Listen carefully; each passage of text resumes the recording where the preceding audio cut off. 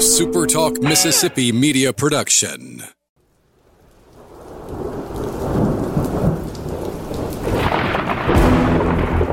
You're listening to Thunder and Lightning on Super Talk Mississippi. Covering Mississippi State sports like nobody else. Sports Talk Mississippi's Brian Haydad, along with Joel Coleman of Sports Illustrated's Cowbell Corner, give you an inside look at the Bulldogs on the field, the court, and the diamond. Now, get ready for Thunder and Lightning.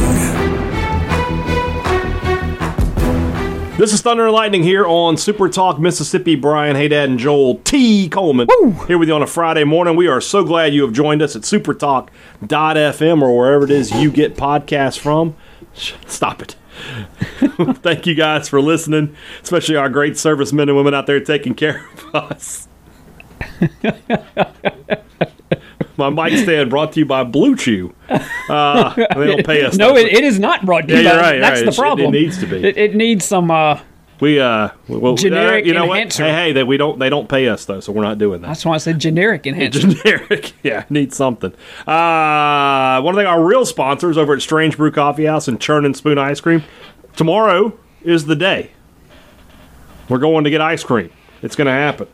Got my gift card. Hold on. Still got it. Still there.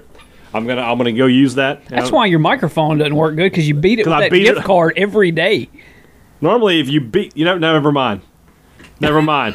Churn and Spoon Ice Cream, Strange Brew Coffee I'll House. beat you to Strange Brew. You will do that because I'm gonna go, and I'll be on the other side. You spend your money on one side, I'll spend mine on the other. It's possible we might see each other. Hey, give each other the friendly wave there, because you'll be in the drive-thru and you can't drive up. It's Churn and Spoon. I wish I could. Just be like, hey, give me some ice cream, and never have to get out of the comfort of the car. I guess the location would be an issue doing that. Yeah, because you can really only do it on one end. It's not possible. Yeah. Because if you could, $1 million idea. If you could figure it out. Double drive-through somehow. We got to figure that out. I don't know how we do it. We'll work on that. What you do is you just, Shane, if you're listening, he is listening. Just buy out McDonald's and just stretch it all the way across. Now we're talking. And we already have a McDonald's. We don't need two. Exactly. I mean, just and I'd rather close that McDonald's because the other one's on this side of town where I live. Me too. Perfect. Everybody wins. $1 million idea. $1 million idea. Our good friends over at College Corner want you to know right now that you can still get free money from them. All you've got to do is go to collegecornerstore.com and buy a gift card. You're going to get 30% off the purchase. So $100 gift card is only $70. And if you're just determined that you want to spend your full $100, you can send $15 to me, $15 to Brian, and give $70. You're doing that thing again. You're asking for stuff. I'm just suggesting. We don't need that. Okay. You spend that money on your family and your loved ones, unless Joel and I are your loved ones. So if our wives are listening, which I know for mine it's not. Yeah, mine's not either. I could say whatever I want. Your cooking's terrible. She doesn't hear it. So, not that that's true. I'm just saying. But anyway, College Corner, collegecornerstore.com, 2 locations in Jackson. They're by Fleet Feet and Ridgeland. They're in Flowood by the Half Shell. The best selection of MSU merchandise in Central Mississippi. Advantage Business Systems knows that right now is not the time to be doing things the wrong way with your business. Find out how to do things the right way. With 45 years of experience in this state, find out what the answers are. Find out what solutions they have to offer you. Give them a call today and help your business get up and running at peak efficiency.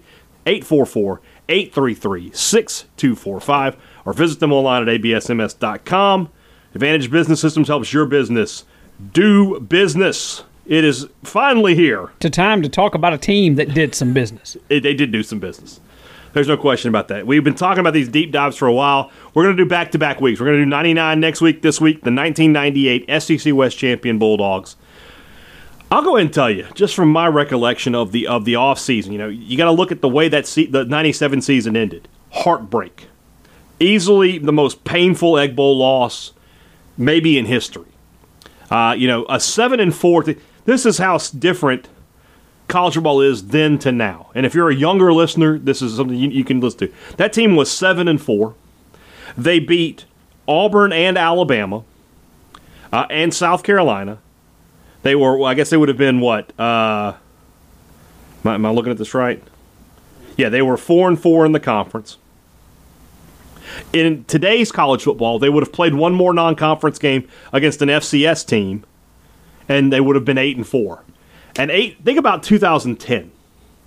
Mississippi State was 8-4 in the regular season and went to the Gator Bowl and finished ranked in the top 15. This team was 7-4 and didn't play in the postseason. Yep. Just didn't have the games in back then. I think Matt Wyatt has told me there are 16 bowl games at this time. How many are there now? 60 plus? I'm pretty sure that's right. Gosh, are there 60 bowl games? That'd be 120 bowl teams. I guess you're not. I guess maybe it's 30 plus. Yeah, that sounds more like I don't know. I mean, you got enough that 5 and 7 probably between 30 and 40. Yeah, so. But just as a fan, I don't know that I had super high expectations of this team. I just didn't. They were coming off that bad loss. I thought they'd be good. Maybe have a chance to go to a bowl game. But I would not have put money on them being the SEC West champions. And the way the season starts, it's sort of interesting. They beat the hell out of Vanderbilt. I remember this game very distinctly. Like the rare, I want to say it was like a 4:00 kick. Just like, this was back when ESPN2 was just, this may be like the first year of when ESPN2 had like the cursive crazy font. graphics, yeah. And that game was on there. Anthony Derricks picks off a pass on like the second or third play of the game and takes it in. State just dominated the football game from start to finish, and won 42-0. Just total domination. They went to Memphis the next week, which was at that time the hottest football game I'd ever been to. It would be trumped 2 years later at Memphis again, and they won. It was a close game, 14-6. So they're 2-0, and you're like, okay, they're pretty good. And Memphis is also home of one of the coldest games you've ever been to. I wasn't at the 91. I was talking about 2007. Oh, okay, that game was cold. That game was really cold. The Liberty Bowl has no middle ground. It is either like a boiling cauldron or it is the Arctic Circle. You never go to the Liberty Bowl and like, man, it's nice today. Because I've never been to a game there in October or mid-November. I'm always going the first week of the season or it's a bowl game. Yeah. And man, when it's hot, and when it's cold at the Liberty Bowl. And then, in a rare thing for Mississippi State back in the day, you didn't see a lot of playing other Power 5 schools outside of the conference. They had played Baylor in 95, and they never got the return trip out of that. And it just wasn't done that much. But State makes the trip to Stillwater, Oklahoma, to play Oklahoma State, and they get handled. 42-23. Not a good Oklahoma State team. They finished 5-6. And that's when the first big move of the season happens. Jackie Sherrill decides to make the change, and he goes from Matt Wyatt to Wayne Madkin. Wyatt had been the quarterback the year before, had been a very good quarterback for Mississippi State. If you're listening, Matt, we love you. But they decided to make the change. I think at that time, because it's not like, Madkin obviously had a little bit more mobility than Matt did, but this wasn't like going from Tyler Russell to Dak Prescott or something. You weren't changing up the offense all that much. I think it was just more to get a spark for Mississippi State, and it worked. The next week they go to South Carolina, and that's a bad South Carolina team. That was the start of the real fall off of South Carolina, and they win 38-0. But they completely handled them in that game. So let's talk a little bit about what happened there on the Welcome Home Beef hotline. Let's move on into our first interview brought to you by our good friends at Welcome Home Beef. I was there earlier today. I told you I was craving a steak. That's going to happen on Saturday. I got a 24-ounce ribeye. It's all for me. They were like, hey, do you need a big ribeye or a little one? I said, well, it's just for me, so get me the big one.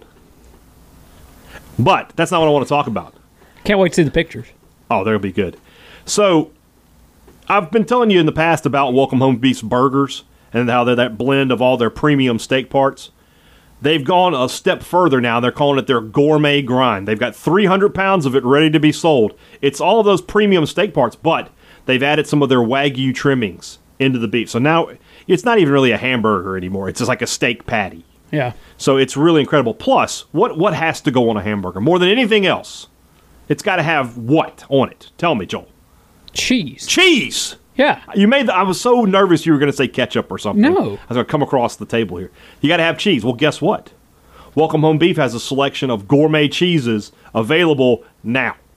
Colby Jack, smoked cheddar, smoked Gouda, pepper jack. They've got it all up there. They really are becoming a one-stop shop for you. So you can't have a burger without cheese on it. So now you get the gourmet grind, and you get the burger, you get the cheeseburger as well. It's all good. It's all taken care of for you right there at Welcome Home Beef. Why don't you stop by today, or just give them a call at scroll up 662. I'll get it eventually. Change that number on you. Why would you do that? We had such a good thing going. I would have changed my phone number and kept the work number the same. 662-268-8141, or just go to facebook.com/Welcome Home Beef. And I'm telling you, put some of those burgers on the grill this weekend. You will be happy that you did. Burgers, steaks, roasts, brisket, whatever it is from Welcome Home Beef, one thing is for sure. It just tastes good. Let's talk a little bit about that quarterback change, about the 98 season. Our first interview tonight is with former Bulldog receiver and from my hometown, Vicksburg, Mississippi, Kevin. Down around Vicksburg. That's right. I Kevin can't wait Prentice. to sing that with you again. It's coming soon. Kevin Prentice joins us on the Welcome Home Beef hotline. All right, continuing our deep dive of the 1998 season here on the Welcome Home Beef hotline is my friend Kevin Prentice from my hometown of Vicksburg, Mississippi, and of course played for Mississippi State 97-98. Kevin, coming into this season, coming out of 97 and into 98, did you have a feeling that this could have been a special year for Mississippi State, even in the preseason camps?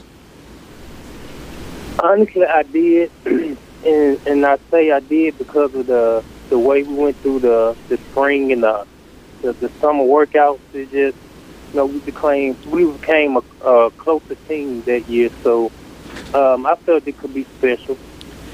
When you look at the way the season started out, I mean, you beat Vanderbilt in Memphis, and then you go up to Oklahoma State and lose, and that's when they make the decision to change quarterbacks. They go from Matt Wyatt to Wayne Mack, and what was that change like? Because Wyatt had been the starting quarterback for the previous season. He was pretty entrenched, and Mackin's just a redshirt freshman. You didn't really know what you had with him.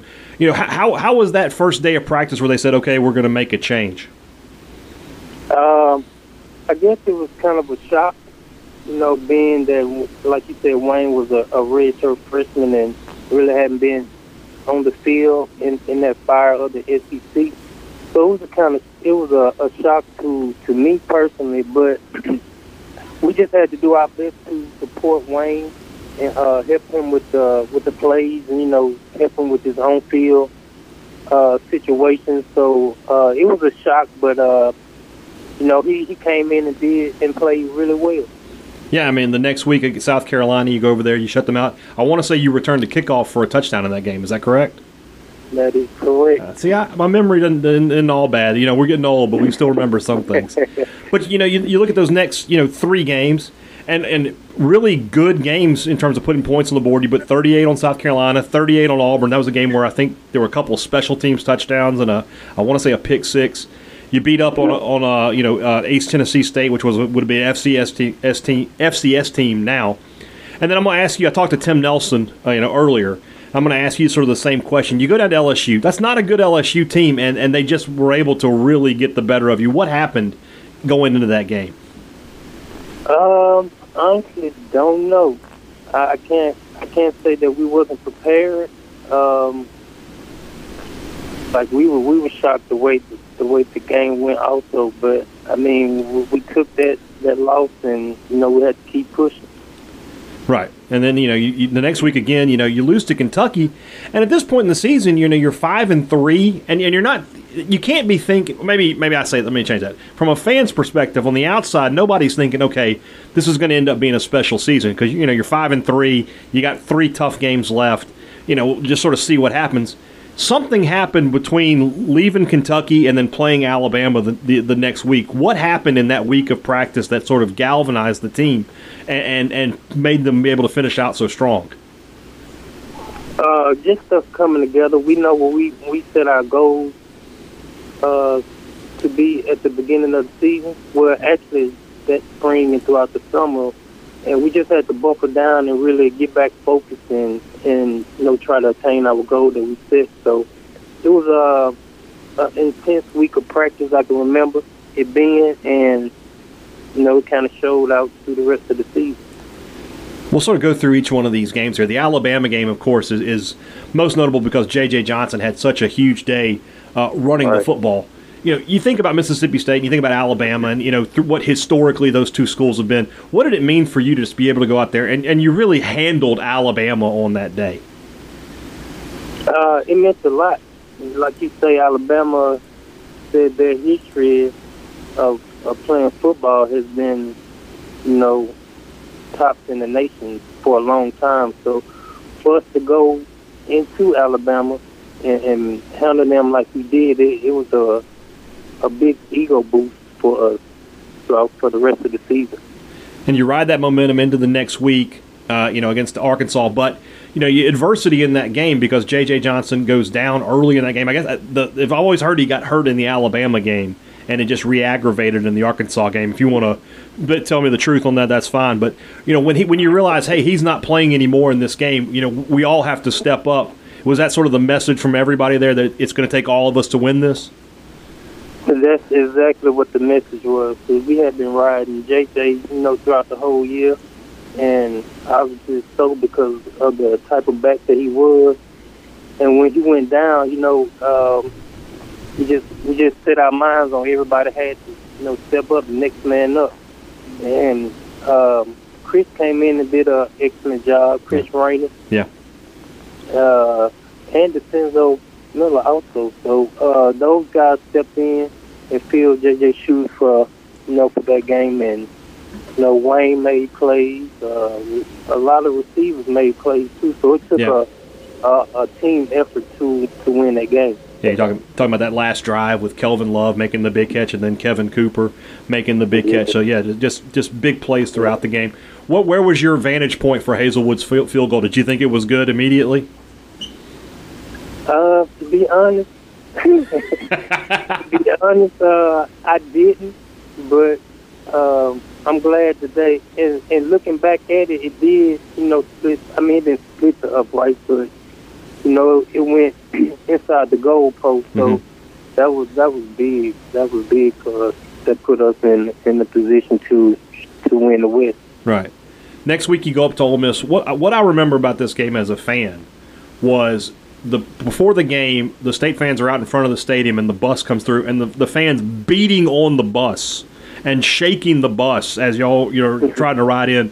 You know, it's always big to win the Egg Bowl. It's always a big game, but with a championship on the line, you know, what was Coach Sherrill's message to you guys before the game?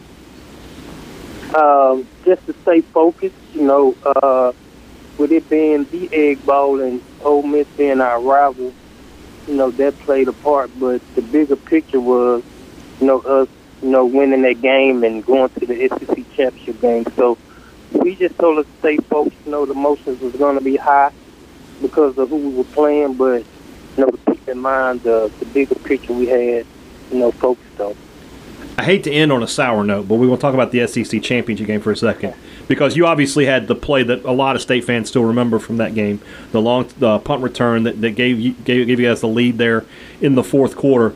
When you crossed the end zone, was there that moment of we're about to win the SEC?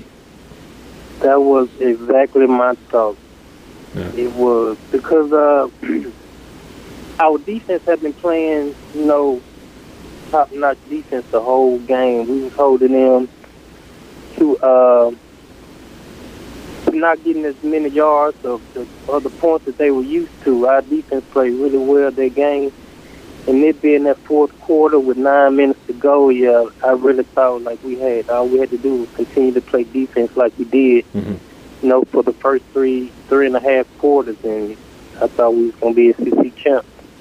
They can't find you now. If you got anything to say about the officiating in that game, now's the time.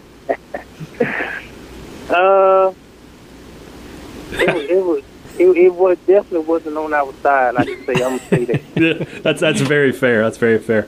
When you look back at this season, you know, and from start to finish, everything you guys went to win the SEC West and win the games that you won, is there one memory above all others that you take from it?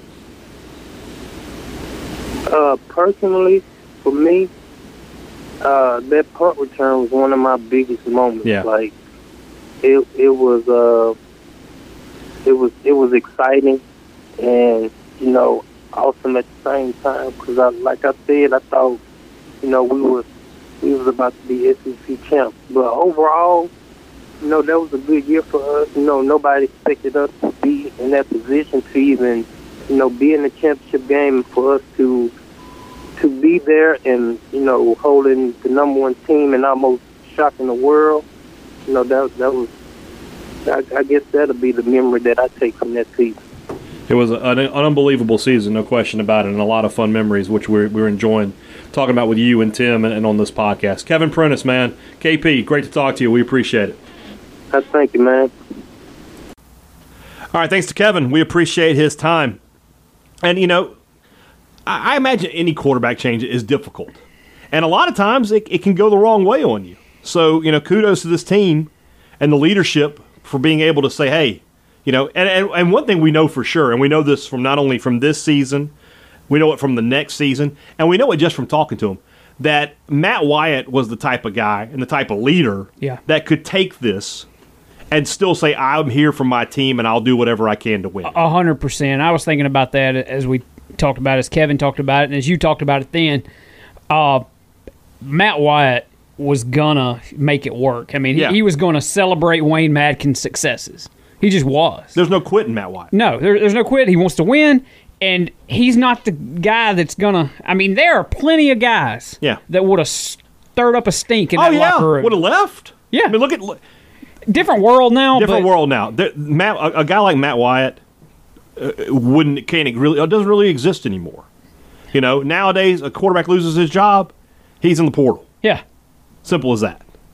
This guy stuck around, and not only did he stick around, he became an even bigger MSU legend as a result of it. It's crazy how that works sometimes.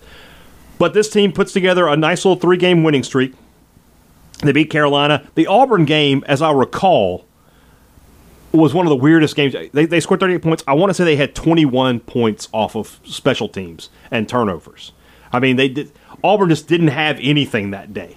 It was really something to behold. Then they beat East Tennessee State. I don't remember anything about that game whatsoever. It must have really not been notable. I mean, you remember I have the no colors of people's. To be honest with you, I might have just worked that game. Yeah. Just been like, I don't need to go. It's fine. But I did go the next week down to Baton Rouge, and I remember going down there pretty confident because State at this point is 5-1, and LSU is not. They are not good. This is I guess this is DiNardo's. He's coming up on the end of his tenure at Mississippi or at LSU, and you're thinking, okay, got this one in the bag. And I didn't ask Kevin about it, and I should have, but Wayne Madkin threw a good ball deep to him, and they just didn't connect early in the game. And from there, LSU completely took over and won 41-6. It's such an outlier game because you look outside of the Cotton Bowl, State was pretty close in its losses that year, especially in the conference, and that was not a good LSU team. And they went 4-7 that year. Let me look at their record here. They went 4-7. I mean, they just weren't that good. After that game, they didn't win again. They lost to Ole Miss, Alabama, Notre Dame, and they got blown out by Arkansas at the end of the year. So that happens. And then you go up to Kentucky the next week, and you think, okay, they're going to turn it around, and it'll be all right. Kentucky, coached by Hal Mumme, offensive coordinator Mike Leach. Tim Couch is the quarterback. And it's such an interesting game. You lose 37-35. And, of course, Brian Hazelwood missed a couple of key kicks in that game. I want to say he missed an extra point and a field goal in that game. And, Hazelwood, who as we know we're getting to, has maybe the biggest clutch kick or one of them in Mississippi State history. But that day, he was just a little bit off.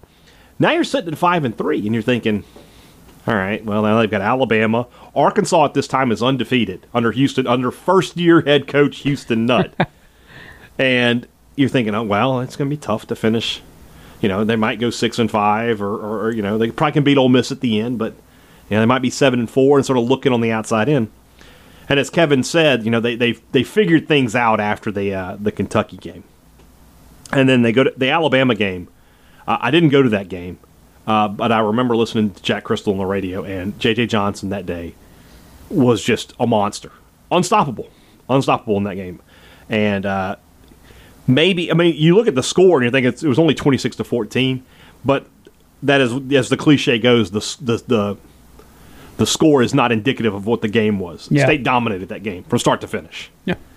And then they go to the Arkansas game, which, if you're any ranking of biggest games in MSU history, that's got to be in the top 5, right? Mm-hmm. I think we both agree. I think we've had this discussion before. Number 1 is 2014 Auburn. Number 2 is 1980 Alabama. This has a very good case to be third. Mm-hmm. There might be another one here or there, but you can make a very legitimate case that this is the third biggest game in Mississippi State history. And, of course, we all know how it played out. Let's talk to somebody else who was there and can tell us a lot more about how it played out. We'll go back to the Welcome Home Beef hotline for our second interview today. Former MSU dog safety Tim Nelson joins the show to talk about the 98 season and his memories of this great team. So joining us now on the Welcome Home Beef hotline from the 1998 Mississippi State SEC West Championship team, dog safety Tim Nelson. Before we even get into this team, Tim, how excited are you that MSU's running a defense this year that's going to have a dog safety again?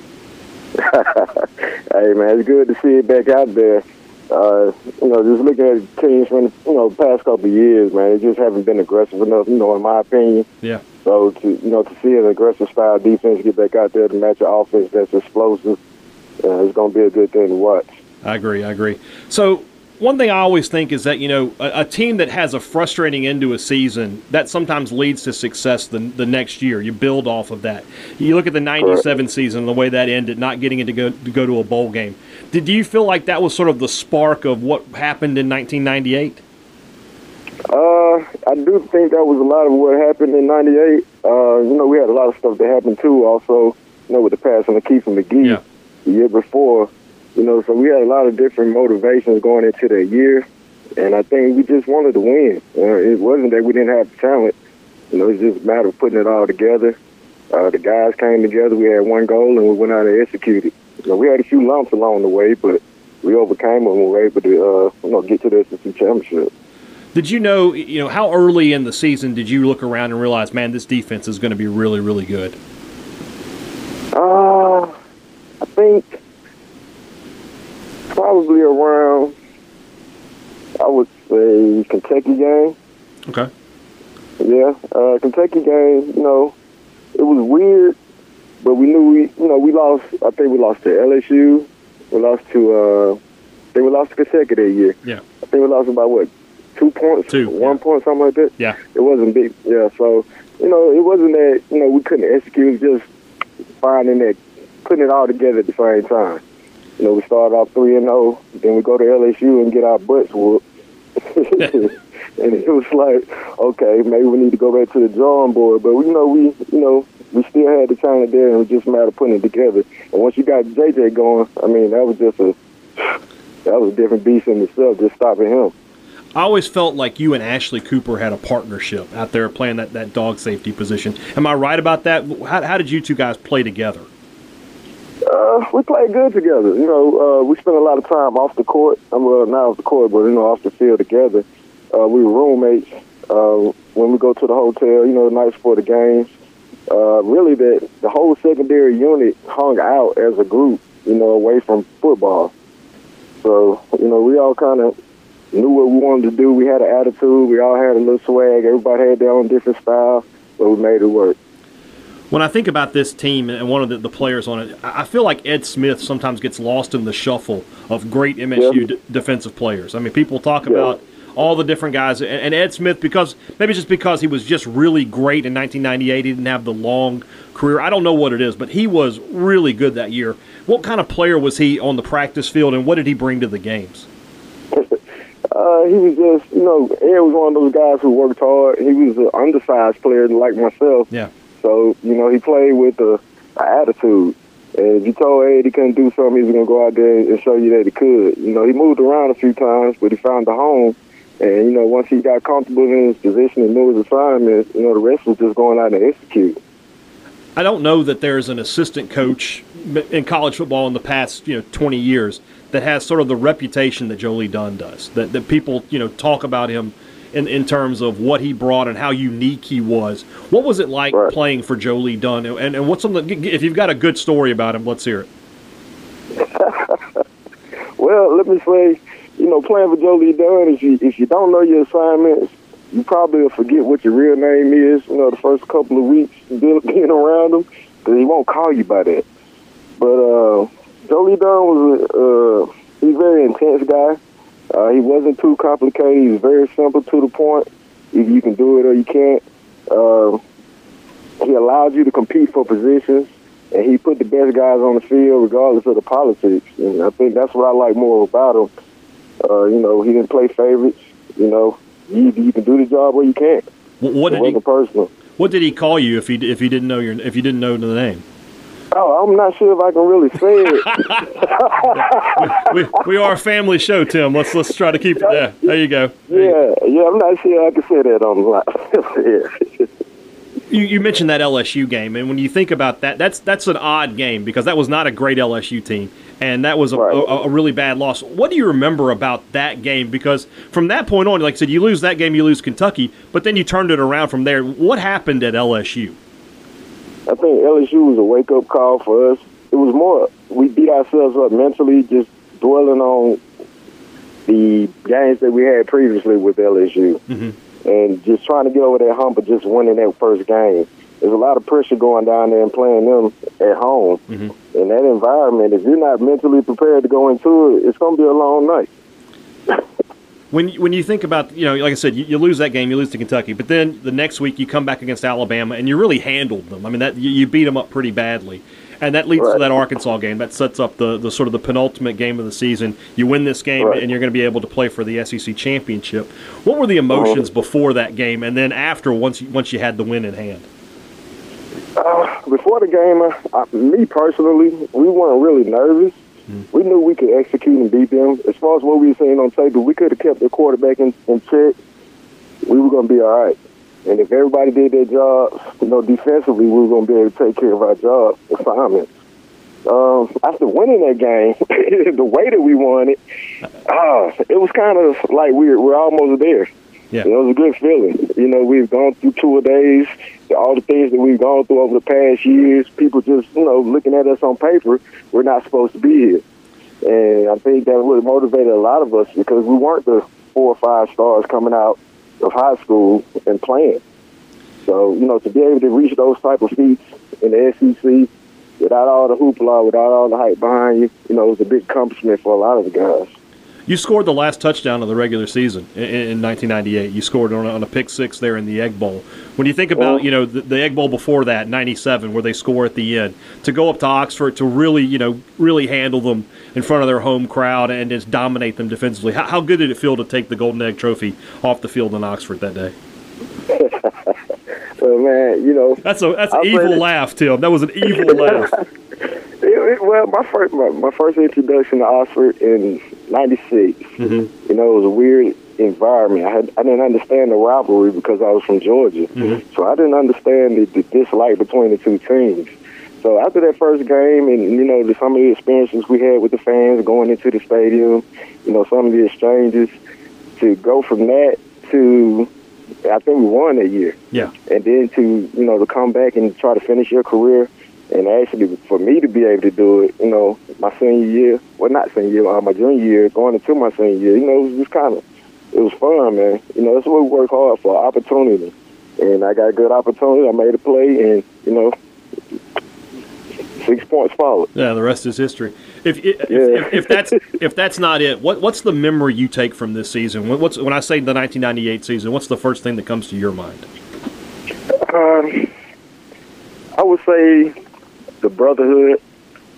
I don't think he really had too many superstars. Even the superstars were normal guys. JJ, to everybody else, he was this great running back, which he was, and I'm not taking anything from him, but off the field, he was a normal guy. He didn't hold himself above anybody. Everybody kind of hung out with each other, blacks, whites. It really didn't matter where you came from.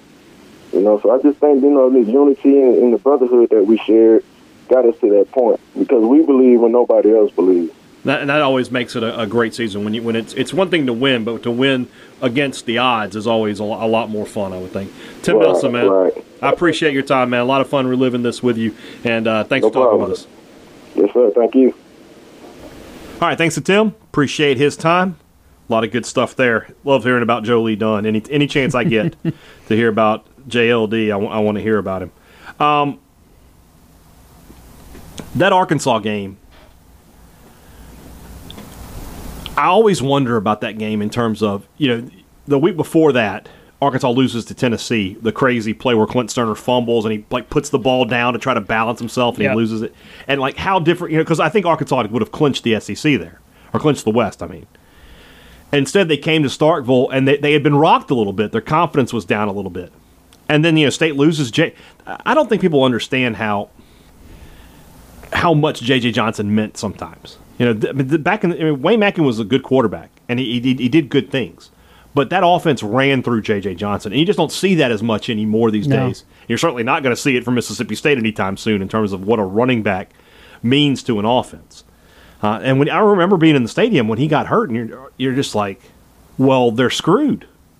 That's the end of the game. Yeah. But they kept fighting, and that last drive is such a thing of beauty. I mean, you convert a 4th and 18. I'm just trying to think of a current day example of it was when Nick got hurt early in that Egg Bowl. Yeah, back. But that's the quarterback. I mean, I would say that's true just about for any quarterback. I guess so, yeah. Most time you would think a running back, you can just absorb the blow and go to the next guy. And like Kevin said earlier, Chris Rainey came into that game and did yeoman's work. DeCenzo Miller gave them some things, but J.J. Johnson was the guy. Yep. But they persevered through that. Like I said, they had that ridiculous drive at the end of the game where they make a couple of big 3rd and long, 4th and long plays to set up Hazelwood for a field goal that will be debated until the end of time. I think my theory on it is this. He kicked it so high.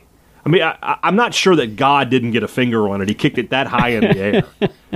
But it sailed so high that you could. But from where I sat, as I recall it today, I thought it was good. And I was sitting maybe on the 35, 40 in the old student section. Yeah. So, and it set off an incredible celebration. That was, it was, I guess, the second time that I had been on the field. I was there from '96 for the Alabama game after that.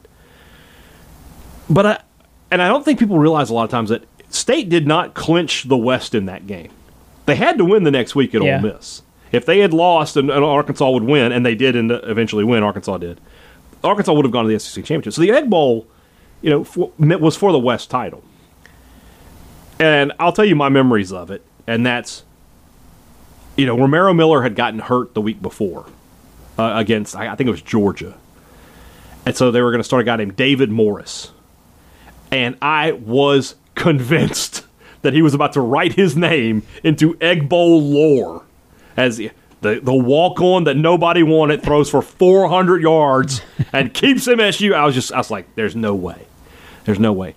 And you go up there, and early in the game, Ole Miss had some success. They gave the ball to Deuce, which was always a smart. McAllister in those 3 games he played in, 97, I don't think he did that much, but 98, 99, 2000 that might be the best stretch of any Ole Miss player in Egg Bowl history. If you said pick a State player for 3 games, I'd probably go with Chris Rolfe. But Ole Miss, Deuce McAllister, 98, he carried the ball 40 times in this game. Yeah. They just kept giving him the ball, and State early on could not stop him. But they also couldn't score. They only kicked a couple field goals. State, kept it sort of back and forth. It was 14-6 in the third quarter and I can remember this play very vividly because they were driving towards the MSU fans in the Ole Miss end zone. And they threw a little screen pass at DeCenzo Miller. And DeCenzo Miller, one of the best open field runners in MSU history. Getting through the line, he's good. But in the open field, making people miss, maybe the best. Maybe the best MSU's ever had. And this was an example of it. And he weaved his way through the Ole Miss defenders and scores to make it 21-6 and sort of broke the game open. He had something to say to the Ole Miss people, which I can't repeat on this show. The YouTube video is available. You can, if you listen clearly, you can hear what he says. He's Choctaw County, friendly guy. I'm sure he was just saying hello. It was a form of hello. It was a form of it. Just wanted to make sure that you in Choctaw County we love I've always heard that DeCenzo Miller. I don't know the truth, and if DeCenzo ever wants to come on and correct me, he's welcome to. But that he did not have much love for the University of Mississippi. and specifically Tommy Tuberville. Well, he would not be the first Bulldog. No, you're right about that. Claiming he's something to talk about, by the way. U.S. Senate candidate Tommy Tuberville, the head coach. This is his last game. Last game at Ole Miss. Only leaving in a pine box, huh? Well, yeah, that pine box was orange and blue. Funny story, by the way. We got a text the other day on the text line talking about Tommy Tuberville. They're like, he's going to win that seat because Americans are tired of moral decay. And I just wanted to go, hold on. Tommy Tuberville's leading the campaign against moral decay? Tommy Tuberville. That guy, what's the quote from Wall Street? Not only would he sell his own mother to close the deal, he'd send her COD. Tommy Tuberville is leading the campaign against moral decay.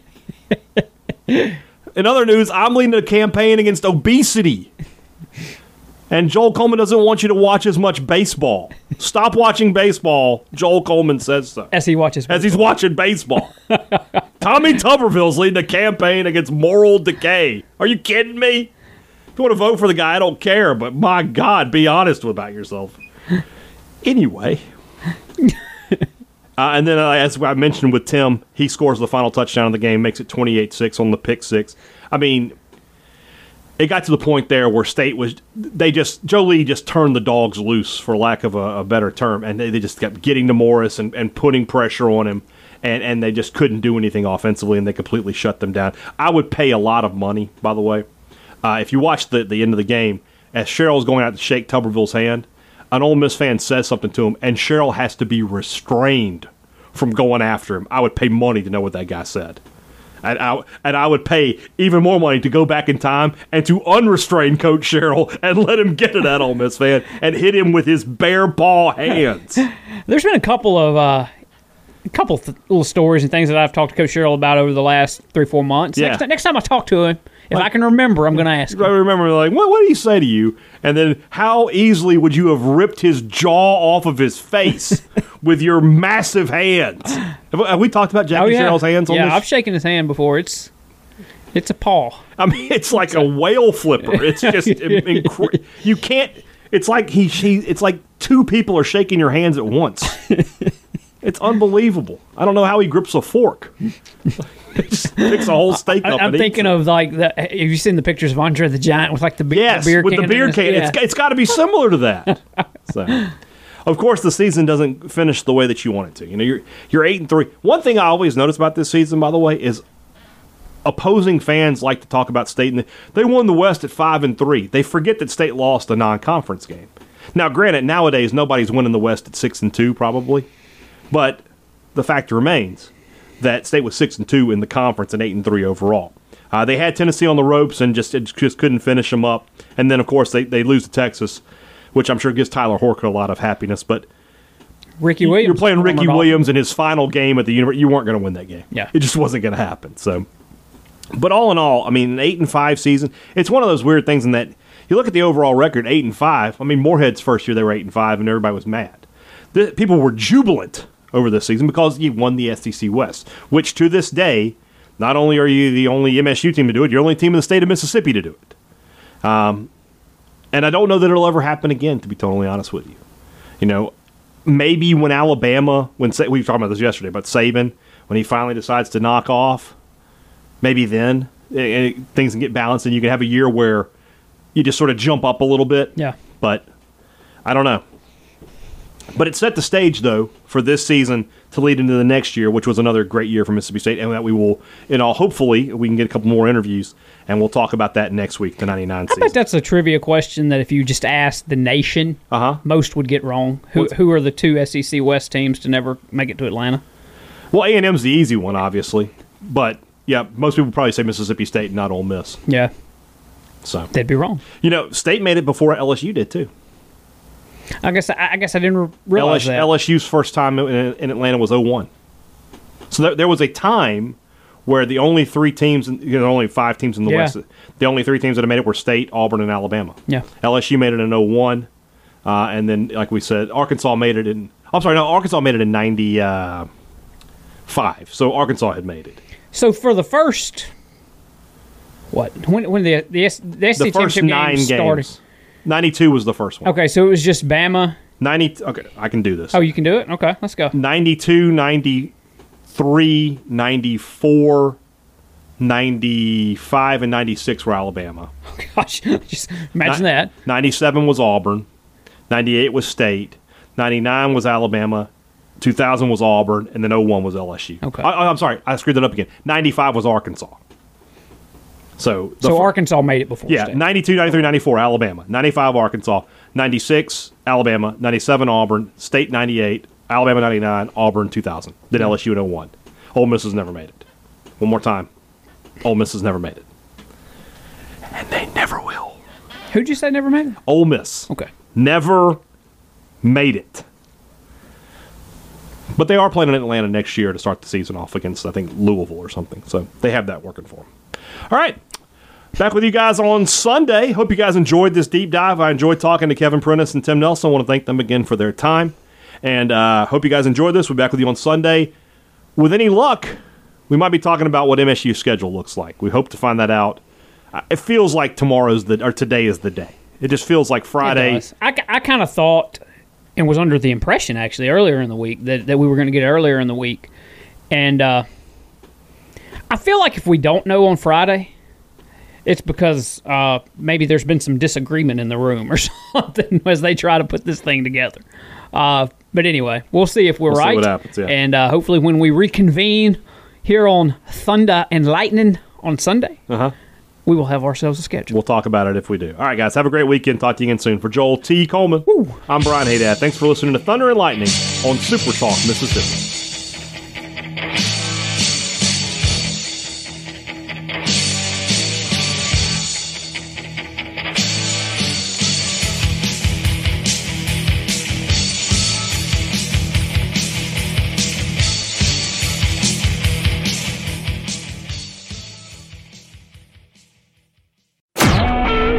Super Talk Mississippi Media Production.